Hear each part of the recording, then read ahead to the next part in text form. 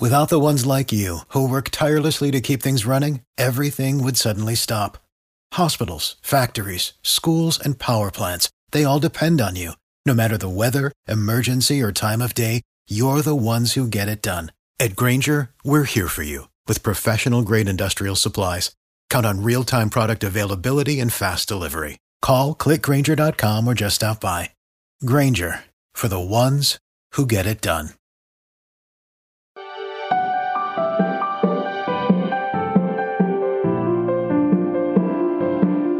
Hey everybody, welcome to episode 54 of Waking Up to Narcissism. I am your host, Tony Overbay. I'm a licensed marriage and family therapist and host of the Virtual Couch podcast. And I'll make this really quick. Just go to tonyoverbay.com and fill out the form for the newsletter. And I am going to send one out before the end of the year that will talk about a lot of the projects that are coming up in 2023. The one that I will mention on this podcast is a Waking Up to Narcissism question and answer premium subscription-based podcast that is coming soon to the Apple Podcast app.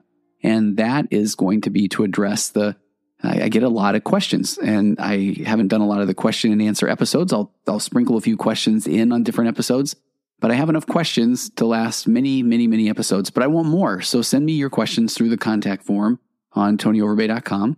And these are going to be any question that you've ever had about narcissism, emotional immaturity, how it affects relationships, how you co-parent, anything at all that you can think about is fair game.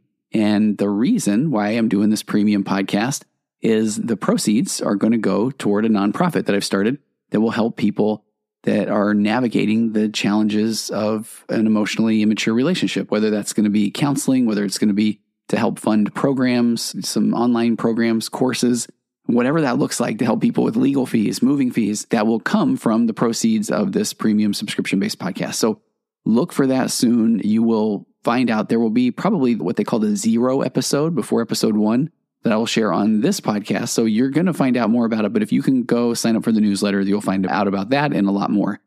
But let's get to today's episode. So wherever you are, I hope that you are doing okay. And I know that the holidays can be difficult for people that are, let's just say, in challenging relationships. And I would guess that a lot of the people listening to this episode are managing a whole lot of people's emotions and anxiety, as well as trying to manage their own, because they're trying to, I would guess, keep the peace. They're wanting to provide their kids with a positive experience. And whether you are celebrating Christmas or Hanukkah or Kwanzaa or solstice or Festivus, and too often the emotionally immature person, aka the person with more of the narcissistic traits, tendencies, all the way up to full-blown narcissistic personality disorder, especially around the holidays, has a variable Santa bag full of masks and personalities that they can put on at any given time. And that change can be just quick and cause an emotional whiplash for you and probably for your family, your kids around you. Because on one hand, hey, it's Christmas. Let's be grateful. Now, I'm probably going to just step into the role of the narcissist here. So yeah, let's be grateful. Now, everybody, validate me. And no, not like that. I like hearing that I'm awesome, but I also like hearing that I'm humble and that I've taught you all well. And don't forget, Mom and I both bought you these presents, champ. Now, honey, what did we get the kids again? I mean, really? How much did that cost? And honestly, they didn't all have to have the exact same number of gifts. I thought that I told you that you were being pretty dumb about that. So hang on. Yeah, kids, let me now tell you stories about my Christmases growing up, how equally hard it was so that you will have pity on me. But also let me tell you how amazing that I am, that I persevered. And wait, I also want to tell you how much better the things that I got as a kid were than everybody else's around me. So then you can tell me that I was very much better than you are at your current age. And that you are, in fact, very lucky to have me as your father. And then at this point, I can only imagine the narcissist leaning back over to the wife and saying, honey, the kids aren't adoring me and pitying me at the same time. So can you get on the same page with me right now in order to manage my anxiety and my insecurities? And sure, let me just let you know, you're going to do this wrong because it's not really the way you feel. But that's beside the point, because I also need you to feel like you've done something wrong so that I can try and, I don't know, be intimate with you later tonight after the kids go to bed. And I know you'll be going off of about 45 minutes of sleep because you're taking care of everything around you. I mean, I needed to nap. After all, it's my holiday break. But what I need you to sit patiently while I swear very loudly at the toys that I'm trying to put together at the last minute, while not only refusing to read the directions that you're trying to show me, But I'm also going to question you on whether or not you think that, A, that I'm not smart enough to do something without directions, or let's go with number 2. Oh, so do you think you can put these things better? You can put these things together better than me? Oh, okay. And I also know, I've got more. I know that you have never liked the Bill Murray's classic movie, Scrooged, but I'm going to insist, once again, that we watch it. Again, each and every year, and I'm going to pause it if I think that you're not paying attention, and I'm going to quiz you on it. But if I need to jump on my phone for truly no good reason, well, that's fine. It's different. I need to do that. But I need you to keep watching it because I may, in fact, quiz you about what I missed while I've been on my phone. And if you can't tell me exactly what happened during the movie and laugh at the right parts, then, I think I'm also going to choose between you don't care about me. I don't know. Let me see. Actually, let me mentally spin this wheel of narcissism that I have in my head. Let me see where it's going to land. Okay, it landed on the, do you think you're better than me? But I know that technically we already used that with the whole putting the presents together thing. So let me spin again. Actually, no, I can do this. I'm good at what I do. I'm very good at being narcissistic and emotionally immature. I can change this narrative ever so slightly. So let me see. Where were we again? Okay, Scrooged. All right, so hang on. Let me get back into character. Okay, I have got it. Wait, what? Do you want to watch something stupid again? Like a Hallmark movie? You know that I don't like those. And if you want me to be here helping you put together these presents that you didn't even ask me about buying, then we will watch what I want. Okay, hang on. I almost forgot. Honestly, so do you think you're better than me? And actually, I tell you what, I'm going to do a quick 180 again because, again, remember, I want to be intimate. And here's where if you can actually super quick put all the feelings of confusion aside right now, if you can just desire me, now initiate intimacy, and honestly, if you can make me feel like this is what you wanted for Christmas, you know what I mean? Okay, but I think you get the point. And this script is unfortunately, yes, it's off the cuff, but it is based off of several real life stories that I've heard literally over the past few days while people are processing their fear of Christmas present while relaying Christmas past. So I see you, and I'm talking male or female. I see you, the person who is on the journey trying to figure out if your spouse is the narcissist or emotionally immature or both, and how bad, where are they on this scale? And again, wait, if you are saying wait a minute, am I the narcissist? Again, if you are even thinking or asking yourself, then you are in the clear. Now, if you are listening to this because you've been told to listen to this, but you're listening to this and you got kind of an angry face on, and now you have the thought that those words, like literally, you did think them, you just thought them, that doesn't constitute the same rule out as being the one searching for answers to help the relationship. Now, I know that you may feel overwhelmed. I'm talking again to the person that is trying to figure out what they can do differently to make this relationship better. I'm imagining you probably can feel pretty overwhelmed, especially at this time of year. But know that if you are listening to this, that you've started a change in your story. Even simply beginning to have awareness, that is the beginning of something. Because you go from I wasn't aware of what I wasn't aware of, I didn't know what I didn't know, to quite frankly, now we move into, well, I'm aware, so I kind of know, but I still don't do a lot of things to change. And that is so normal. And unfortunately, that's one of the most common places that people beat themselves up even more, and they wish they didn't know now what they know.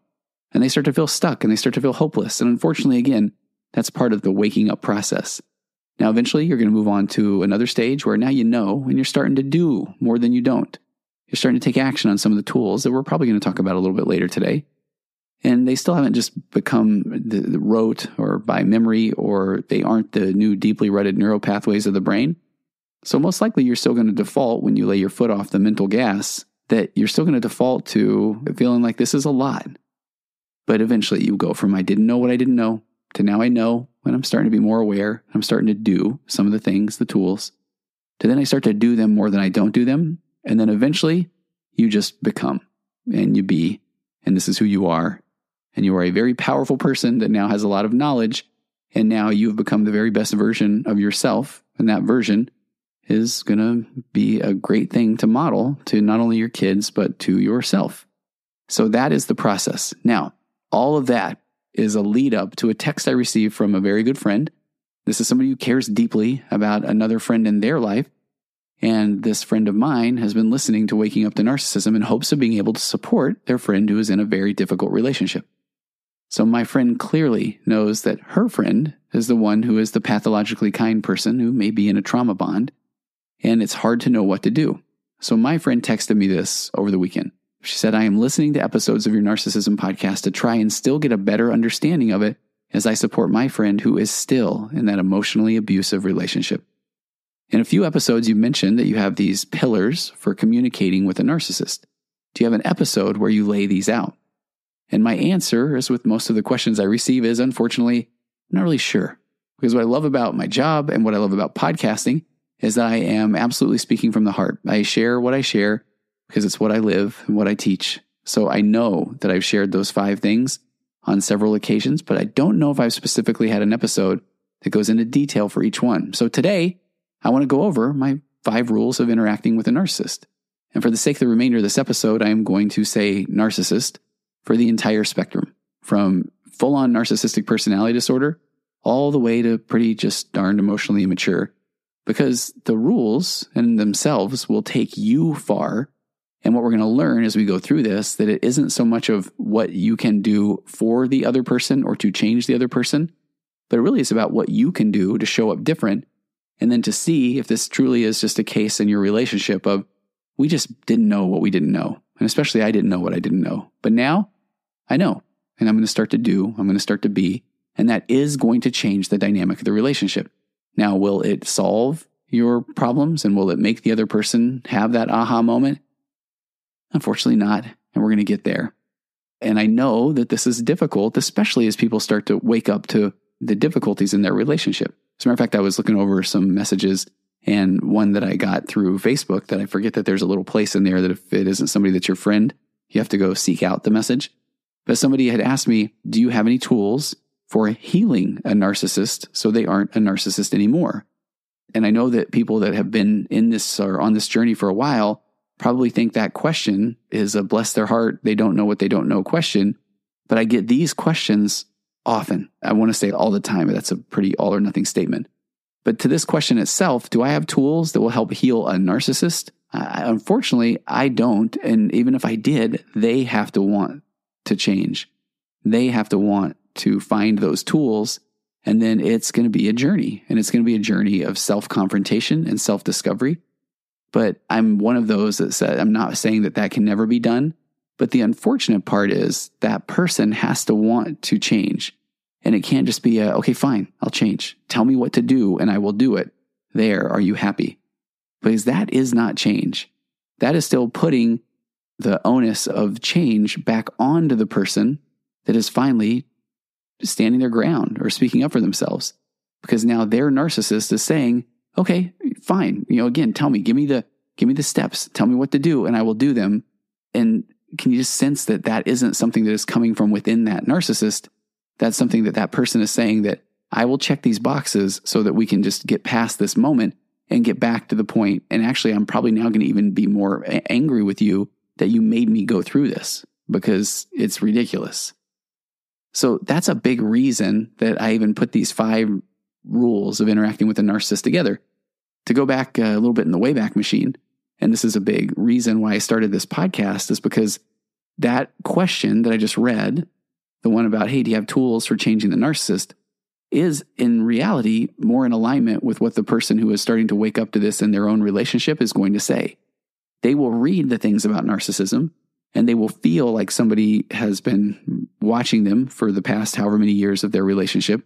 Or as I have, dozens and dozens of emails now where people I know are kind of metaphorically saying, I feel like you were in my car. I feel like you were spying in on our conversation because of the things that are said in the podcast. But in reality, when people then, they hear about narcissism and they feel like, that resonates. These stories really hit home. I feel like that's me, or I feel like that's our relationship. It's still not something that somebody's going to go from there and say, narcissist, I'm out. But what they're going to read is going to say, don't finish this paragraph, don't finish this article, stop this podcast and leave. Trust me, it's the right thing to do. But that's the part where I've been very intentional on saying, I know that that's not what happens. As a therapist that's been working in this population for many, many years, we just don't feel like that's our situation. It may sound a lot like our situation, but then our brain immediately goes to the yeah buts. Well, yeah, but there are times where he or she is nice. Or, well, yeah, but I know that I play a role in this too. So now we start down the process. So these 5 rules I came up with as a way, initially, honestly, and I want to be as open and authentic and vulnerable and all those good therapist words as possible. But honestly, creating these 5 rules of interacting with a narcissist came over time. And my thoughts were that you can get yourself in such a good situation that more than likely the emotionally immature person in the relationship or the narcissist is going to say, oh my gosh, look at my partner getting strong. I don't want to lose this person. But that was well before I had worked with the population for years and years. And so now I'm going to be honest. I want people to get in this place where they're in such a good place, and based off of these things we're going to talk about today, that then, either their partner will say, oh my gosh, what am I doing? I'm going to lose this person. And that's the person that I want to spend my life with. That's why we got married. We didn't know what we didn't know. And then I'm going to be able to self-confront and look inward, and I'm going to make change for myself. But unfortunately, what will happen often is the person that is doing the work is now disrupting the family dynamic or the whole family system. And so now the emotionally immature or narcissistic person is going to feel anxious. They're going to feel insecure. They're going to feel these deep pangs of abandonment, but they aren't going to understand that's what's happening. So they are going to need to regain control and put the relationship back into homeostasis where it was. And that's going to require that person, the emotionally immature person, to get the fires of gaslighting amped up again. And so one of the most difficult things is as you wake up to the emotional immaturity or narcissism in your own relationship, and you start to use the tools and you start to express your opinion, which is 100% okay in a healthy relationship, the narcissist is going to push bigger buttons. Oh, now you think you're doing all the work? Now you think you're smart? What about me? I can't believe you're doing this to me. You said you'd never leave me. All the way up to the emotionally immature or narcissist will say, okay, well, maybe I don't even deserve to live on this earth anymore, and you'll be better off without me. And that is hard because the buttons will be pushed to get you back into that one down position where now your job is to manage everybody's anxiety at the detriment of your own. And that's what can cause people that are in these emotionally abusive relationships to start to feel like they disassociate, to start to feel like they are constantly living in a state of fight or flight, where their cortisol levels are off the charts, where they have trouble sleeping. Their short-term memory is a challenge. There are so many things. I mean, in the women's group of women that are in narcissistic relationships, again, it's fill in the blank with whether it's a spouse, a parent, institution, a religious entity, a family member, an adult sibling, an adult child. But often when they get out of that unhealthy, abusive relationship, and we have a whole thread, we had a whole call on there where people recognize that they can sometimes get off of blood pressure medications, anxiety medications. They can start to deal with their stomach issues. So those are things where your body is keeping the score of the trauma of an unhealthy relationship. So these 5 rules of interacting with a narcissist are really to put yourself in a good position, but know that it will cause a disruption in the relationship. And that's part of the process. And it's going to be difficult, but man, you can do some really hard things and it will change the relationship and it will make you a better person and a better fill in the blank, husband, mother, father, wife, you name it. So let's get to number 1. The first rule of interacting with a narcissist: raise your emotional baseline. Self-care. Self-care is not selfish. You have to take care of yourself. You need to be in as good of a position as possible to deal with the inevitable challenges that come when interacting with a narcissist. And too often, when somebody who is in a relationship with a narcissist, they have neglected their self-care, but it is absolutely necessary. And I have episodes on raising your emotional baseline. And this is a concept that I think the smarter word is to say that I developed, that I came up with. But I wanted to say that I made up when I was early in my practice. And the very quick version of this is I was working with someone that I didn't even realize at the time was a guy in a relationship with an incredibly emotionally abusive, emotionally immature, narcissistic woman. And the guy was in the medical profession. And yet he was expected to, of course, bring money in, but he also was expected to do everything else, to manage her anxiety, to keep everything calm with the kids, also to not talk about work, not complain about work, and to just be quiet.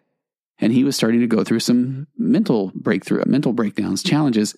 And at the end of almost every session, he said, man, I would ask him questions, sometimes about medical things, almost to just build rapport.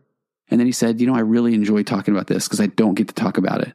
At work, we're just go, go, go. And at home, my wife doesn't want to hear a thing about it because she'll pull you think that you're doing things hard all day? What do you think about me? How about the kids? Do you know what this makes me feel like? Oh, you think you're better than me? And she would push all the buttons. So then I would ask him a lot of questions about, at the time I was really deep into my ultra running career and running an ultra marathon or longer almost every month. And in doing so, I had just had a lot of questions about physiology, the human body, chemistry, the way that hydration works, nutrition, all of these things. And so I would ask him these questions. Well, one day I'm driving in, I'm listening on the radio. This is how long ago that was. And an antidepressant commercial came on. And at the end, they listed, 500 different warnings, and they said it in rapid speed. But one of the warnings of this antidepressant was may cause suicidal ideation. So I asked my client, I said, hey, can you explain that to me, how an antidepressant is going to cause suicidal ideation? And he gave a pretty lengthy answer, which if you go look up one of the Raise Your Emotional Baseline episodes I've done on the virtual couch, maybe I'll link to that in the show notes. But he told an amazing story of growing up in a very cold climate, this concept of anhedonia, and it was so cold that it wouldn't even snow.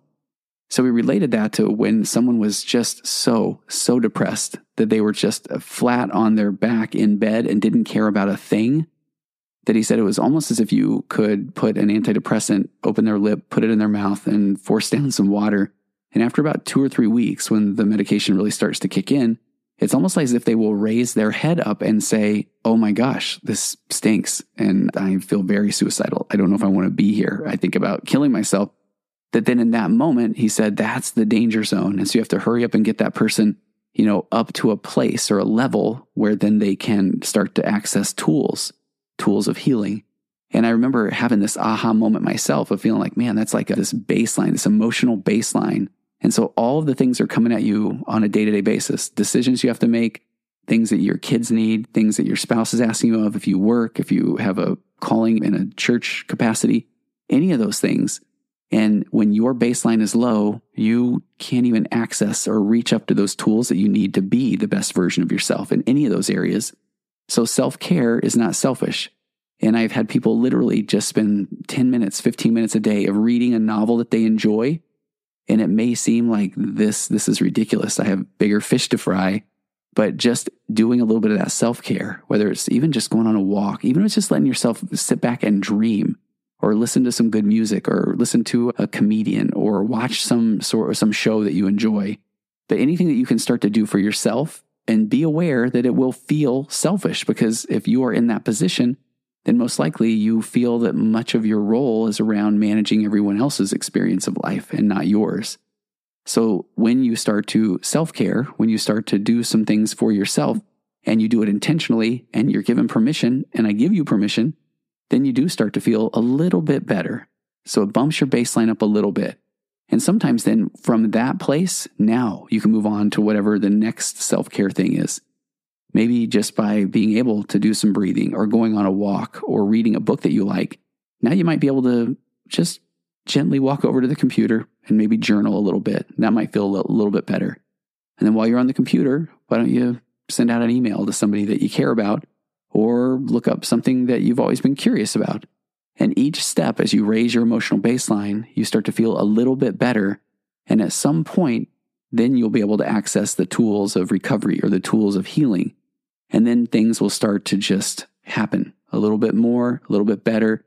But when we are so low, we can't even access those tools. So self-care is absolutely necessary, because it can feel overwhelming to think of, what do I do when I feel this crappy? And if somebody is saying, well, just read a book you like, it's going to feel like, are you kidding me? Didn't you hear all the things I have to do? And the reality is, yeah, I did. So let's start you on that path. And I have a very untested, unscientific theory around even things like medication, if you apply it to my emotional baseline theory. And that is, when people say, I don't want to take an antidepressant, I don't want to take an anti-anxiety medication, I hear you. And I'm going to meet you where you're at. But I might bring some awareness that if your baseline is so low, then is that your low emotional baseline self that needs to make that decision that will actually help raise your baseline. So sometimes I find that people will say, I just don't want to take let's just say an antidepressant. And I say, man, I hear you, but we don't need to, I hope that we don't look at it as an all or nothing. Well, I guess I'm taking this the rest of my life.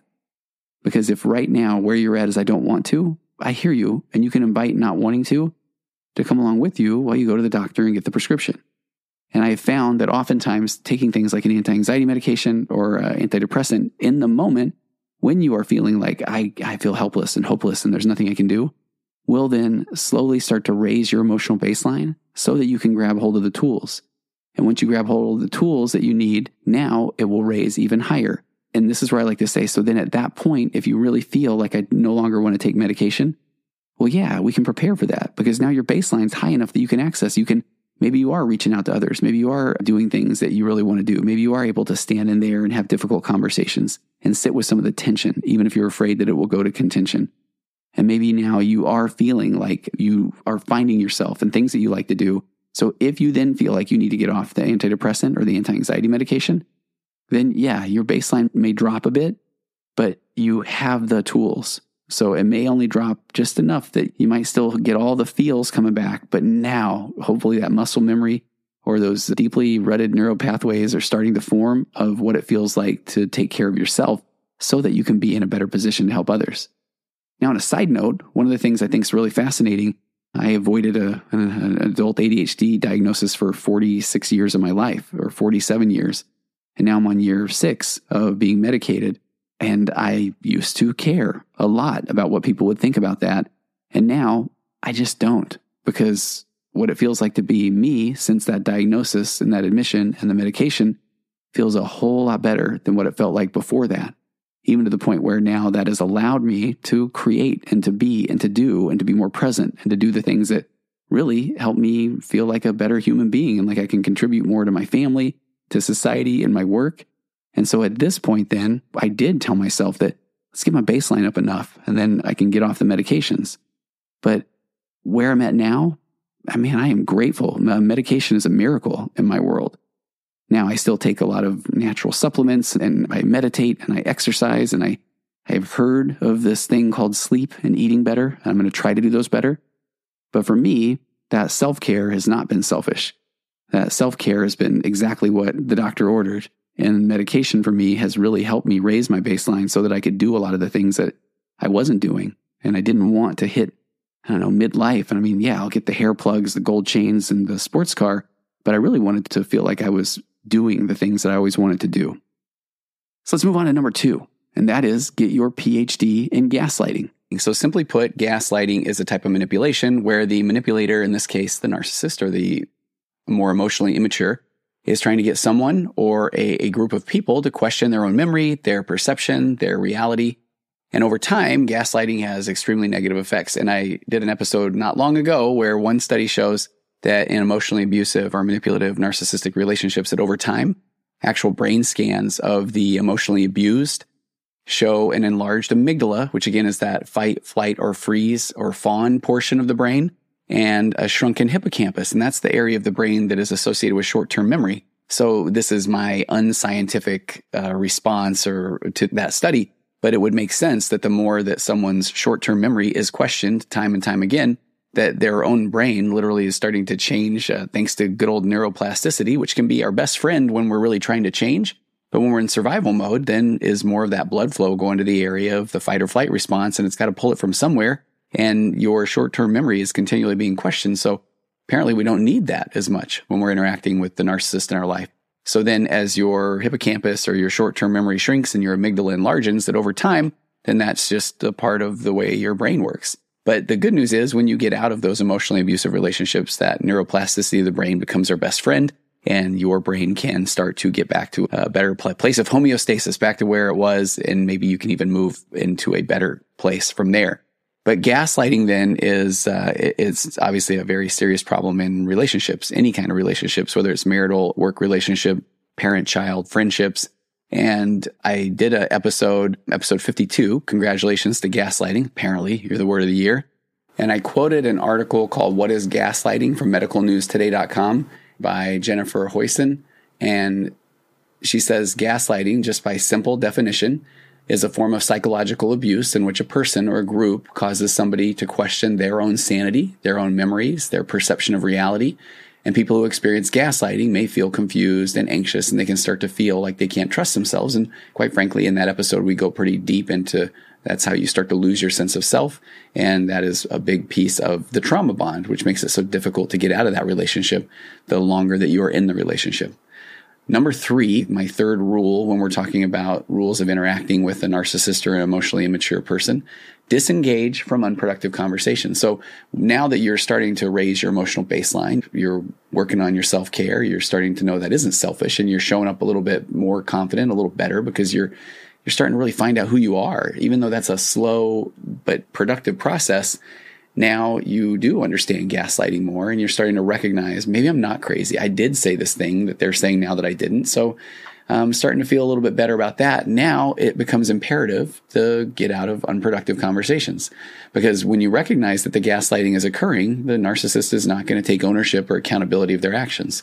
So at that point, it is time to drop the rope of the tug of war of the conversation. Stop trying to convince that person that they're wrong or you're not crazy, because that conversation is not going to be resolved in any type of a satisfactory way.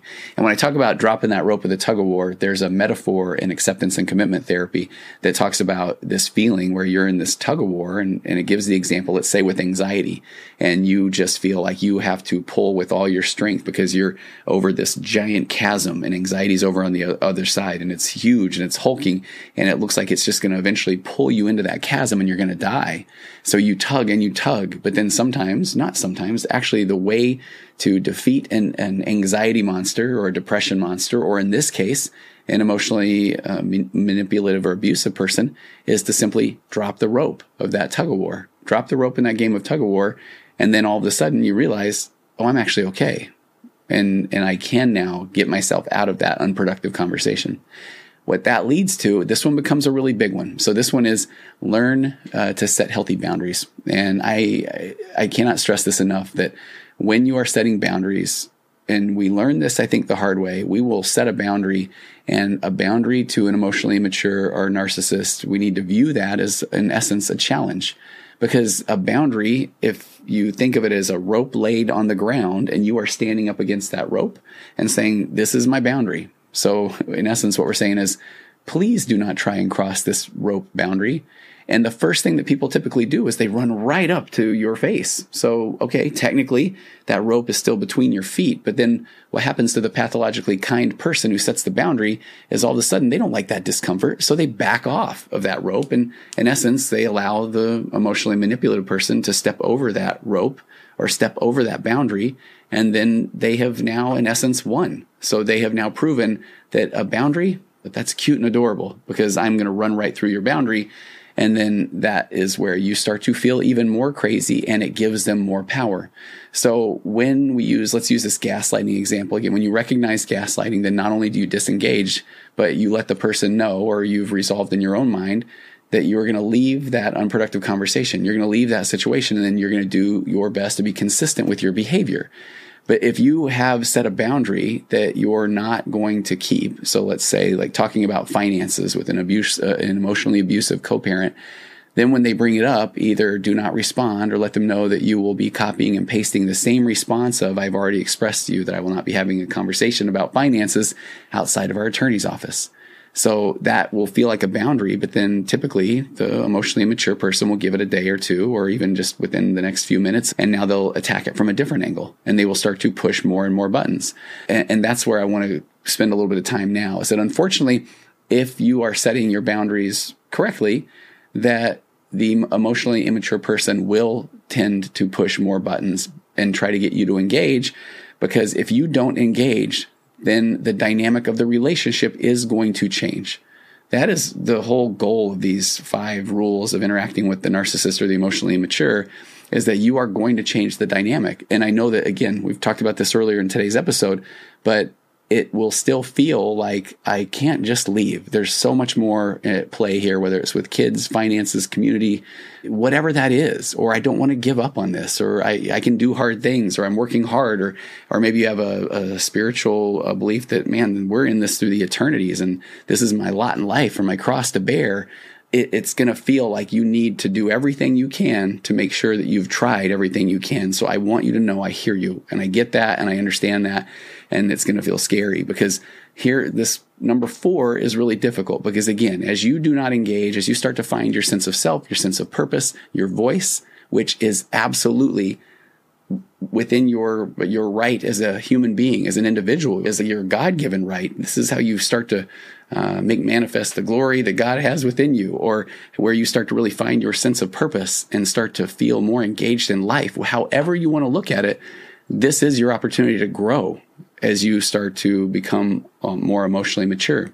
And if that threatens the person that you're in a relationship with, that's their problem.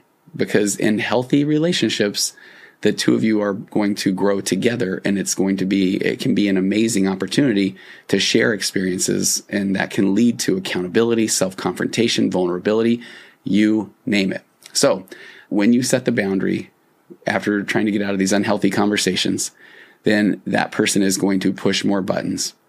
And the person in that moment, being more emotionally mature, will then be left looking for the right button to push to get you to engage. Now, unfortunately, this is going to go from maybe the person will start out by saying, oh, well, you think you're smart, or well, look at you, you're the one going to therapy, or I guess you're the PhD now that you listen to all these podcasts and you're watching these YouTube videos while I'm really doing work, or whatever that will look like.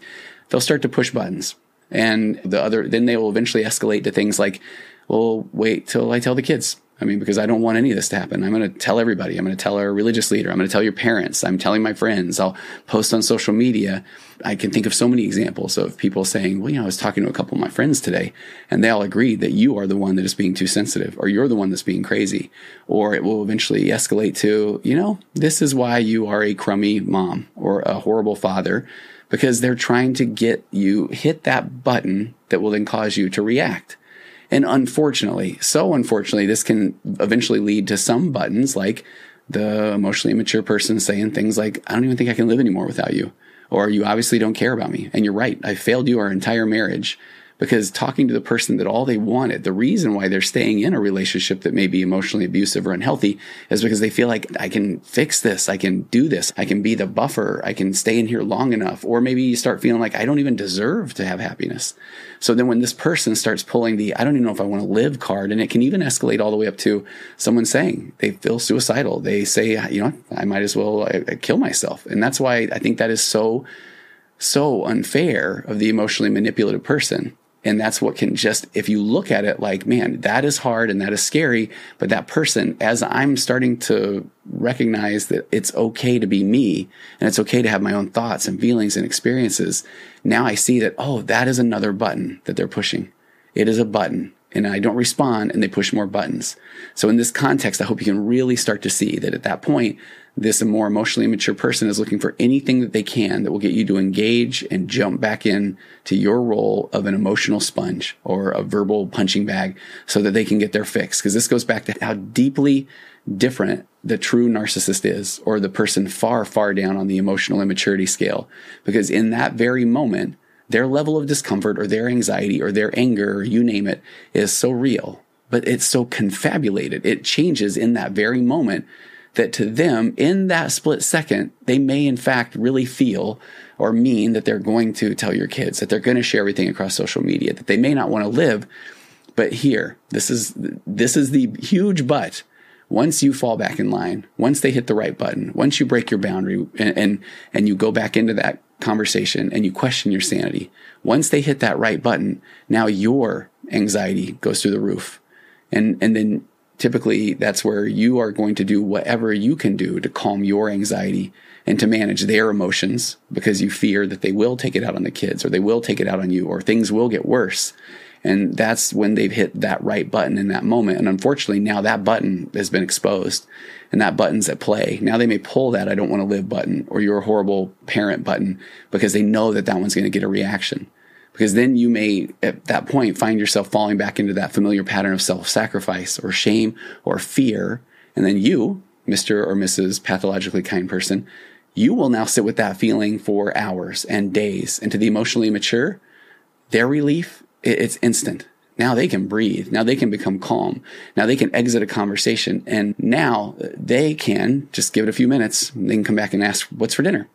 This is where I also call this one, hey, you want to go ride bikes? And you are crushed. You're devastated. They just called you the most horrific things known to man, and I react. And how on earth are they so calm? And there are so many examples I have where the person then, the pathologically kind person, will all of a sudden hear that, okay, 5 minutes later, they're on the phone and everything's great. They're talking to somebody. It's no big deal. Or that person will leave. The narcissist will leave.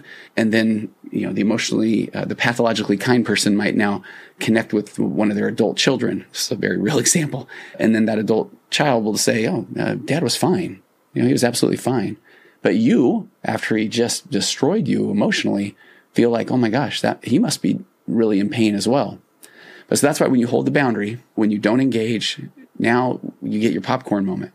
You sit back and don't react, and you watch the show. You watch them pull out their mental manipulation machine and start looking for buttons, and you see them searching in their mind, just so in that moment, confabulated, searching for these cheat codes for that mental manipulation machine. If they press 2 buttons together and then they tap another button twice, maybe they can quickly cry while laughing, while taking on a victim mindset, while praising you with a little side of I don't want to live anymore. And if you simply reach back into that popcorn container, maybe even hover your phone light over it for a second to see if there are any pieces that still are glistening with movie theater butter, and you take a bite, it's on to the next act. More buttons until you finally see their narcissistic exit. And this features such hits as, man, you're so ridiculous. I'm out of here. I'm leaving. You're never going to understand anyway. It's like arguing with a toddler. I'm leaving. Or some of my favorites. Oh my gosh. My heart. I'm starting to get dizzy. I think I'm going to faint. I think I'm having a heart attack. Or, man, they're going to hit that chronic pain button. Oh my gosh, it just started acting up again. Whatever that is, I'm leaving. The theme here is they are leaving. But I promise you, if you just give them a couple minutes, they'll be back and they can go ride bikes. I've even heard an example recently where their narcissistic parent had pulled the medical exit, but then the person started talking about the movie Avatar, and all of a sudden their narcissistic parent turned back around. Avatar? Let me give you all my opinions on it because I've been watching a lot of things about it, and here's a lot of things that you don't know about it, even though the person talking had just gone and seen the movie. So back to that emotionally immature person after this narcissistic exit, really a few minutes later, yeah, we could go ride bikes. Unless that is, if they have disappeared in the past and not contacted you, and then you eventually are the one who apologizes, then just realize that they will now be pushing that button. Which leads us to the 5th and final rule of interacting with the narcissist or emotionally immature person. Stop trying to find that right thing to say. Realize that there is nothing that you can do to cause them to have that aha moment or that epiphany that will get them to change.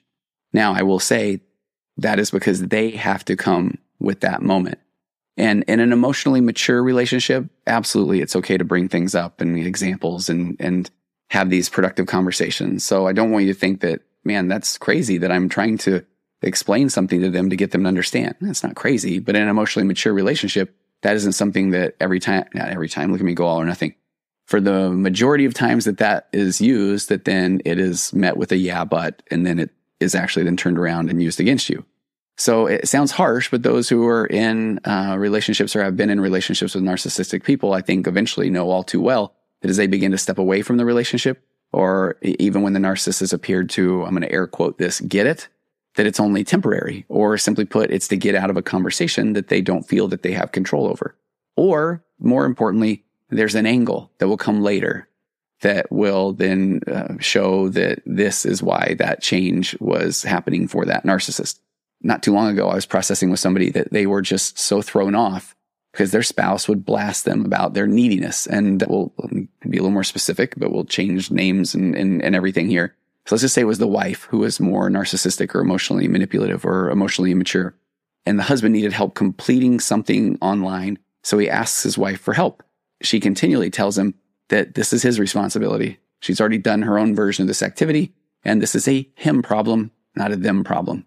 But then one day he's feeling overly stressed. She's being very kind on the phone. She's asking what else can she do to help him because she knows he's been so stressed lately. And he thinks, she is being really kind, so maybe I am crazy. And she says, can I help you with that project? And he's questioning why the sudden change.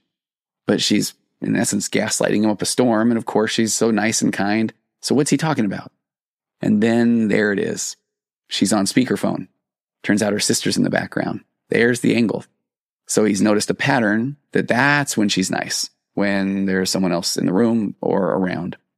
So then he gets off the call a couple of hours later, then it's just him and his wife. And he decides trepidly to take her up on her offer to help. And of course, in that moment, when they are alone, she resumes her, "Look, I can't do everything for you." And now he understands. There's the angle. And one example I shared on the trailer for Waking Up to Narcissism now many moons ago was I had someone that was a professional photographer, and they had asked their husband about getting an upgraded lens for years to help with their profession. And he continually either ignored her or he would say they don't have the money, even though she was incredibly aware that they had the finances. They could definitely afford it. So one day he approached her and he had miraculously found the money in the budget to get the new lens. She was very happy, thinking, okay, maybe he has finally heard me. But she also felt like, what's the angle? And it didn't take more than a week or two when then he decided to purchase a $65,000 truck. So there it is. So this episode, it's gone on a bit long, but I wanted to get in these 5 rules in one episode so you can either review it yourself or you can possibly send this to someone else. And so on that note, I have to tell you that Melissa and Brittany from the Yeah Agency, part of my amazing social media team, were talking with me a couple of weeks ago, and we were talking about how awkward it can be or how awkward it can feel when you want to share a video or a podcast or book or an article with somebody, and it's because you care about them, but you don't want to offend them. And you care enough about them that you truly want to at least attempt to share something from a place of love. So we came up with this idea of me recording a very short YouTube video. And I did. It's on a private YouTube link on my YouTube channel. It's just a couple of minutes long, but I tried to be lighthearted and funny and sincere and explain that whatever the podcast or video or article that this person is about to share with you, that you are about to receive this from a friend or a spouse or anyone, and that it is absolutely coming from a place of love with the hope of a connection. So if you're interested in access to that video, shoot me an email through my website or just email me at contact@tonyoverbay.com. So that is it. That is the last episode of 2022. I won't keep you longer, but keep your emails and questions and stories and comments coming because I do get a chance to read them. I'll get to them eventually. My amazing assistant, Naomi, goes through each and every one and we'll take the time and respond and catalog. And we're putting together databases full of answers. We've got so much coming up here. Again, I've talked about a paid premium subscription to Waking Up to Narcissism question and answer, and the proceeds of that will go to fund this nonprofit. That should be kicked off in the early 2023. But what you're sharing is not only helping, hopefully you as being able to express yourself and write these things down, but it's literally helping now millions of listeners from darn near every country on the planet.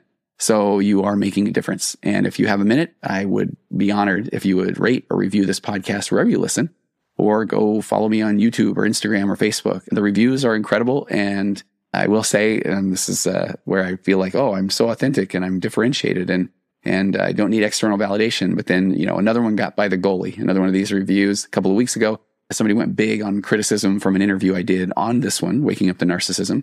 But man, bless their heart. What you don't know that you don't know, they didn't realize that in that negative review, it was really obvious that they hadn't actually listened to the entire review, nor were they listening to it. What that feels like anything less than a desire to find some mud to throw, which makes me really feel empathetic for this person. And my heart goes out to them.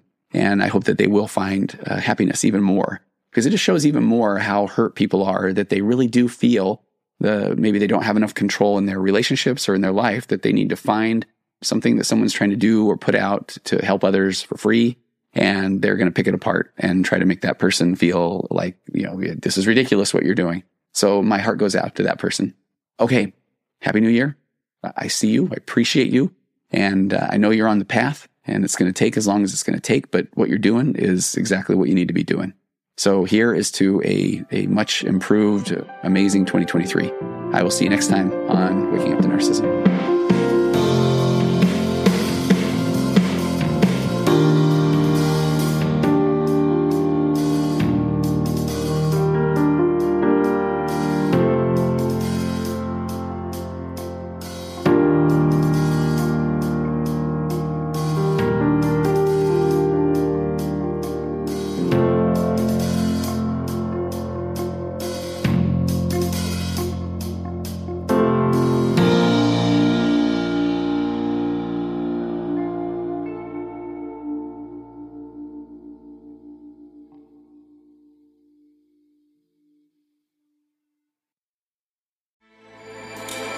With everything you have on your plate, earning your degree online seems impossible. But at Grand Canyon University, we specialize in helping you fit a master's degree in education into your busy day.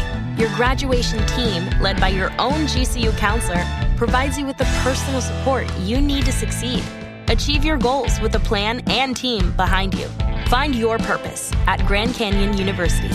Visit gcu.edu.